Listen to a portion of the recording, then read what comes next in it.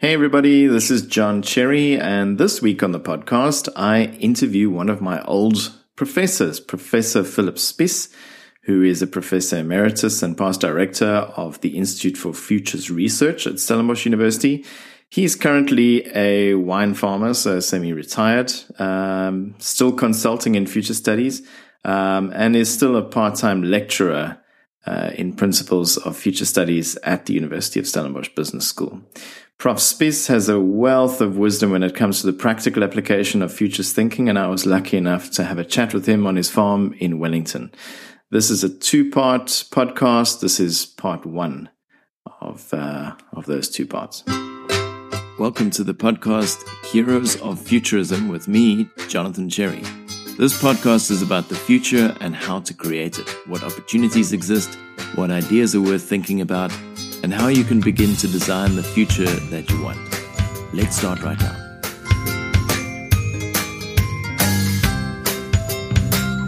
I started the discussion with Prof Spies by asking him what real value foresight methodologies and future studies in general has for individuals and organizations wanting to create a better tomorrow. He started off by explaining the value the discipline has for creating urgency, which inspires action. If you put your hand into a fire, you will pull it back because that is a reality. If a bull starts chasing you, you will run away because that's a reality. If you don't do it, you may end up being quite messed up. Yeah. So that is one thing. Fear, as I've mentioned, conation. That is one thing. Fear is one aspect of it. The other one is of course, the desirability of something. What do you value? What's important? Are you into it only for the money, or do you have something else that drives you? So that idea of conation, the thing that motivates you, not motivates you, drives you to act in a certain way. Yeah. That's important. Now, if you remember, our discussion in the class about the role of scenarios. The primary purpose of a scenario is to create awareness. A part of that, of course, is awareness of the factual nature of what you're confronted with. That is the cognitive dimension.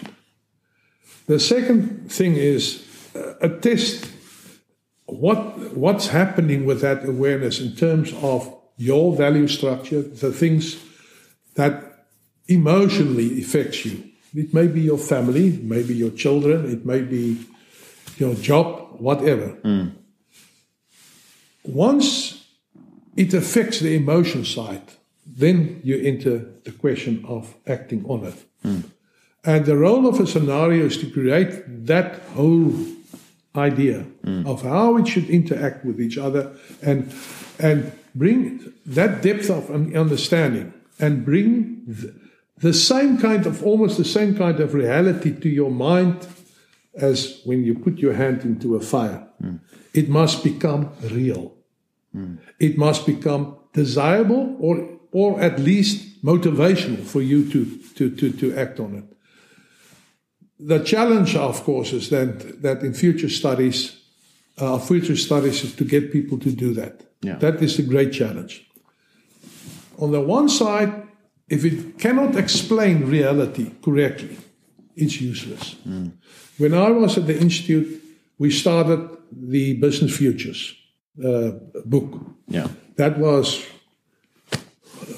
35 years almost ago that we started that. And the reason for that was I've discovered that if you have a discussion with people about something important, unless you can get them to agree on the realities in front of you, that discussion will never end, because then you debate positions, you debate worldviews, you debate different perspectives and so on. And it can become extremely violent. I've been in situations where the conflict was in the room. The way we solved that was to tackle the cognitive part, to bring into the research dimensions, bring in the so-called truth of what is happening, and allow people to start thinking out of this current analysis through looking at the trends, looking at the structures, looking at the various things that interplay, to build into them a future reality.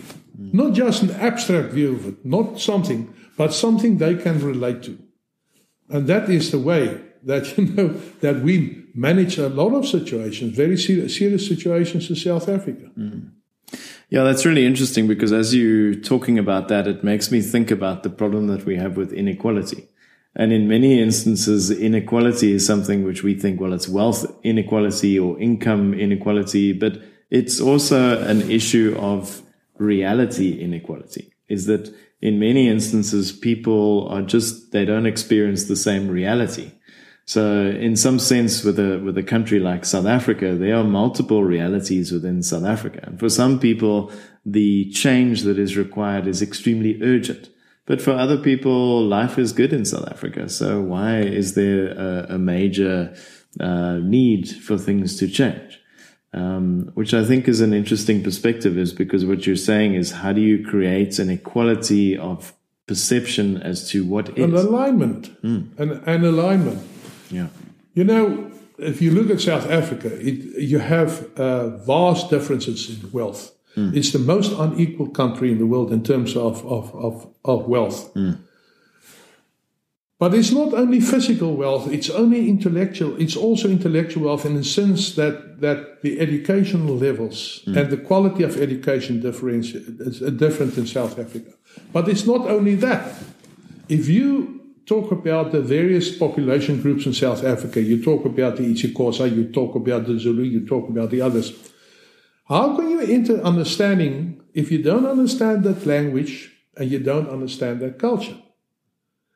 Because language and culture are interwoven in terms of your worldviews.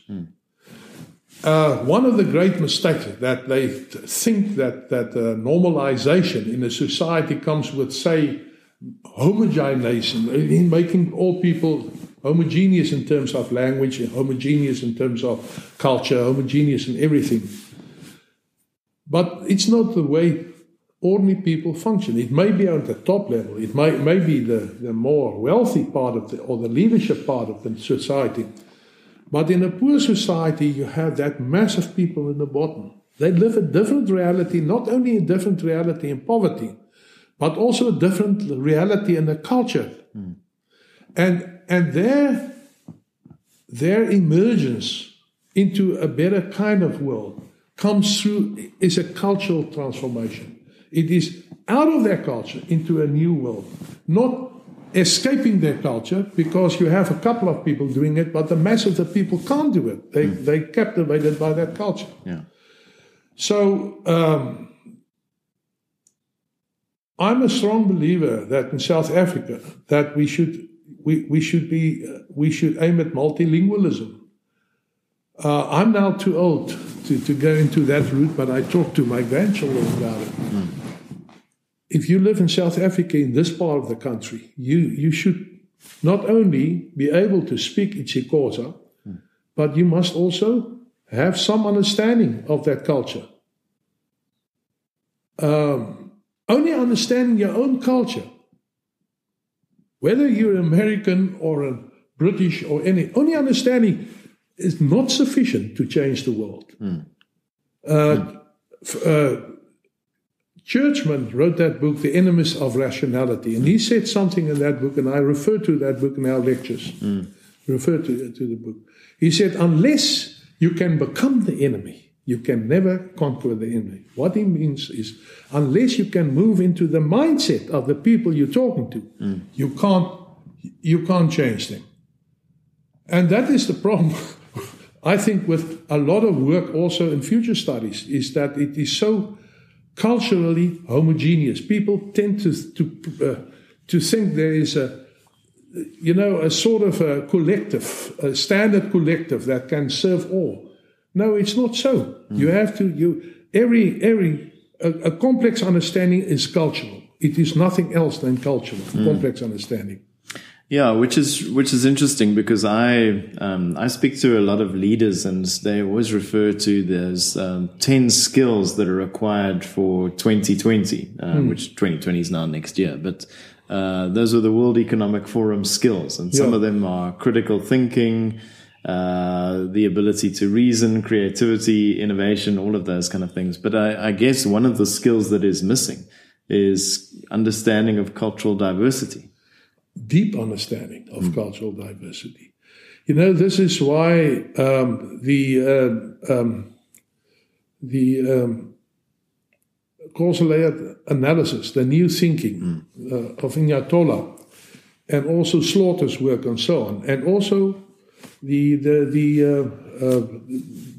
previous what's his name? Lombardo. Yeah. Why I think that work is so important. If you and also the work of Dana Meadows, because in a later life she moved into that direction. The different layers, you know, the cognitive is down on the rational level. But then you enter a world which is a world of perceptions, the world of understanding of reality and so on. I don't know whether I discussed this particular case study that Arie de Geest gave us when he visited South Africa more or less in 1988. And it's also, I think it's published in his book, The Learning Organization. He told a story about, I think it was Singapore and Malaysia, in the forest of Malaysia. And that was in the turn of the previous century, beginning of the 18th to the 19th century to the 20th century. A team of British researchers visited Singapore and anthropologists decided to visit a village in the forest of Malaysia. And there they discovered a person so wise. It was, you know, he was the wisest person they talked to.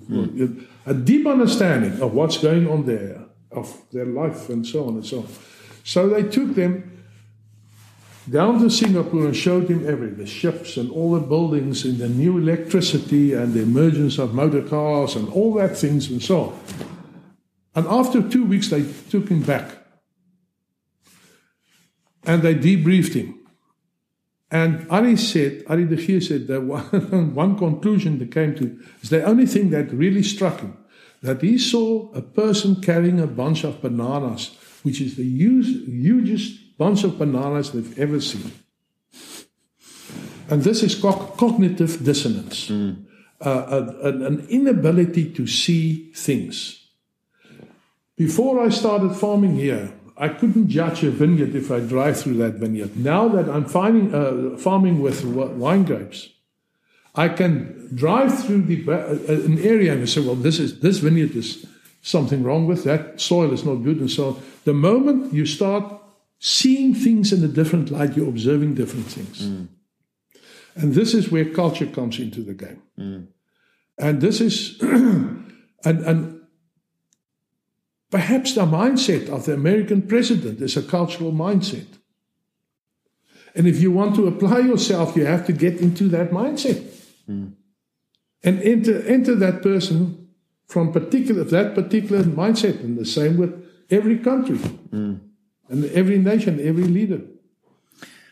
So do you think that the futurists, other than the ones that you just mentioned, do you think futurists are doing enough of that kind of work to make a difference? No. I think that the movement towards more deeper forms of inquiry, the causal layer analysis, that kind of route, that is the route that we should now apply ourselves to. We should not just think it's sufficient to do nice forecasts and nice scenarios and beautiful stories about everything. One should ask yourself the question, we're now living in a world that is really experiencing great difficulties, not only in the physical world, but also in the ordinary interaction with human beings. You look at what's happening to religion, for example. How religion was always part of the problem, not a part of the solution. In most cases, look at all the religious wars throughout history. We complain about Islam, but what happened to the Christians? How they killed each other over nonsense. That is a mindset. And the challenge is sustainable society. That is the challenge. And how do you create a sustainable society? You don't create it just by publishing books and so on. You have to enter the problem itself and understand in depth the nature of that problem before you can change it. So what are your thoughts then about the almost incessant focus on the fourth industrial revolution? It just feels I think it's one of those fancy words that's now political fashionable. Technology is not an artifact. The moment an artifact, a technological artifact, starts to drive you, you've lost. Technology is human beings applying themselves better to problem situations. And in that process, they use certain things like IT and so on. But it's a cultural transformation, not a physical transformation. It is not being chased by IT or chased by all kinds of things. It is something much deeper than that. It is doing better with less or doing more with what you have at this moment. And that ability is the logic of technology. And so the fourth industrial revolution, it's a word that I don't have. I'd rather not discuss the topic because I think it is one of those new ideologies that is now in South Africa becoming extremely. Everybody's using that word. It's better for South Africans to start fixing the pumps and start fixing the practical problems. And the question is, how do you design that society? You have to. You first have to crawl before you can walk, and you first have to walk before you can run. Why talk about running if you can't get off your feet? And this is what's happening in this country. And this is what's happening all around the world. And this is why we have this schism, this huge gap between the wealthy and the poor. Because the wealthy thinks in a certain way, and the poor cannot appreciate what's going on. They can't comprehend it. And this is South Africa's problem.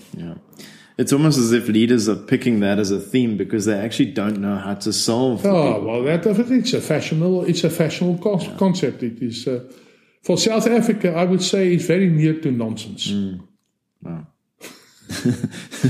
But even and as you say, it doesn't feel like it's the right evolution for a country like South Africa because we don't have that connection between our cultures. We don't understand each other's cultures. Well, we don't understand each other. This is why I'm challenging society at the moment, especially Stellenbosch University, for that reason. I say. They think that to solve this situation in South Africa is to become global in its orientation. I say first discover what's around you and what's the problem and solve them at the practical level if you want to solve the bigger situations. Yeah. Well, that's an interesting perspective because there is an argument to say that innovation should be local. It's not Of course, but that is exactly that. Prof, if you were a young man, if you were 35 years old and you were starting all over again, knowing what you know now, in the year 2019, what would your path be? Obviously, as a futurist, if you were exploring the world of future studies and trying to make a difference, especially in South Africa, where would you be focusing your attention? What would you be doing? Well, I would argue that I will start at school level. The problem, The problem is that we think that the solutions only enter into a person's mind by, say, the 7th, 8th year, 9th year of schooling. It is the way you develop the mind of the child and how you progress onwards. I will, first of all, and that was a challenge for us also in the 1980s, because we published a lot on the problem of inequality in schooling. But it's not only inequality in schooling, but it's also what you're teaching in school, how they are taught in school. Too early fragmented thinking produce people that cannot think holistically in the end. I would allow children to play a little bit more, to discover a little bit more from the earlier age, not to regiment, but I will have 3 or 4 disciplines. Because you cannot be creative if you're undisciplined. You cannot be a good painter or anything if you're undisciplined. So you have this almost stretch out between freedom and discipline, structure and diversity. That to manage between them, children must be play and they must learn certain fundamentals in language, in calculation, and so on. Certain, very strong, but outside of that, allow them a little bit of freedom. And then in the university level, I will tackle the approach, the British approach of baccalaureate, 3 years of specialization. I will move more towards the European system where you have broader education, perhaps a 5-year degree. Another thing is I will definitely bring in an African language in every school, in every class, so that they can speak African languages, the languages of this country. Because if you want to develop this country, you have to develop them through the people of this country. And innovation is a personal thing.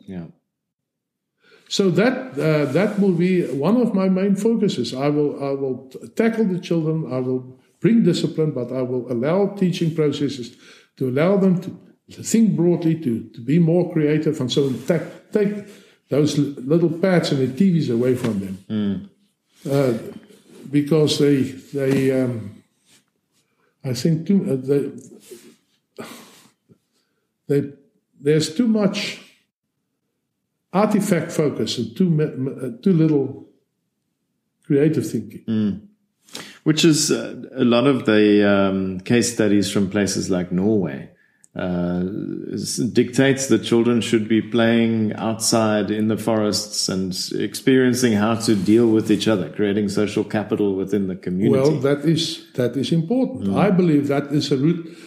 One of the problems that we cannot understand what's happening in this world is because we lost that ability.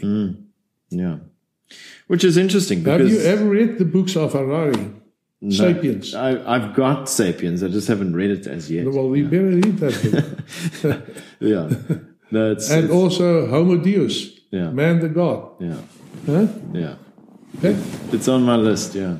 I think I should bump it up. Don't keep it on your list. Keep it in your mind. Yeah. On that point, what else should what should great futurists be reading? What are you finding a lot of value in at the moment? Well, that is a question that I was asked the other day by one of my ex-students also. Yeah. And I told him that in my library I have about 2,000 books. I think to refer to particular books, groundbreaking books, is a good thing. I would say that the Ackhoff material that I've started reading early in my life was important to my development. I think the Jovenel's work was important. But a lot of other things, Future Shock by Alvin Toffler, that was published in 1969, that introduced me and Silent Spring. You know, the important thing is, if you're a futurist, you must be curious about life. There must be an intense interest in things, observing things, and you must be a curious person. You shouldn't be somebody that just runs down the line and tries to improve what you have. You have to always try to jump out of your knowledge field, if it's possible. And this is why I read books on politics, I read books on history, I read books on a lot of things. So I will not guide a person. I can only say at the moment that the patterns that develop of deeper inquiry in future studies, like the Inyatola's work and so on, I think this is a route to go. And I think that the questions around the futures, memory of the future, that is important things. Your mind, that is important. Your understanding of reality is important. I would argue that every person that is interested in the futures field must build up his own little handbook over time, multidimensional, looking at the economics, looking at technology, looking at everything. Compile sets of these things, keep them, and then structure them so that it makes sense to you, not just put it in files, but try and make sense of it and writing it down in a way that is useful. This is why we started Business Futures, to bring that discipline into thinking. So that's another thing I would say that the futurists must do, and that's the cognitive dimension. And you must be interested in people also. Yeah, you should not be in love with your own mind. That's a great point, because I think so many people are in love with their own minds because I guess that's where they feel comfortable. Of course. They feel incredibly uncomfortable exploring these things which they don't necessarily know anything about. You must live an uncomfortable life if you're a futurist. You must test the limits of your belief, always. Even religious belief. Yeah, which is tough because... it just feels like that there's a lot of judgment in the world. I think that people are very scared to step out of their comfort zone because it's important, I guess, in a professional context that you know what you're talking about. It's important that you have specialist knowledge. It's because you're so interested in yourself, not in the world around you. You're so interested in your own little world that you don't care much about what's happening around you within society. Once you observe society, you become emotionally lost. And once you can feel the pain of society outside your comfort zone, then you take a little bit of a step as a futurist. Perhaps not, but as a futurist, definitely. So it should never be comfortable to be a futurist. Right. You must always test the limits of your belief. And then also, don't try and defend your position. Try and understand the other person's position. That is dialogue. Yeah.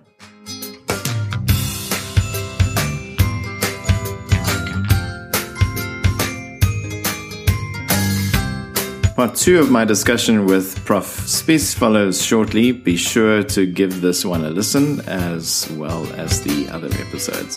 Thanks again for subscribing. See you next time.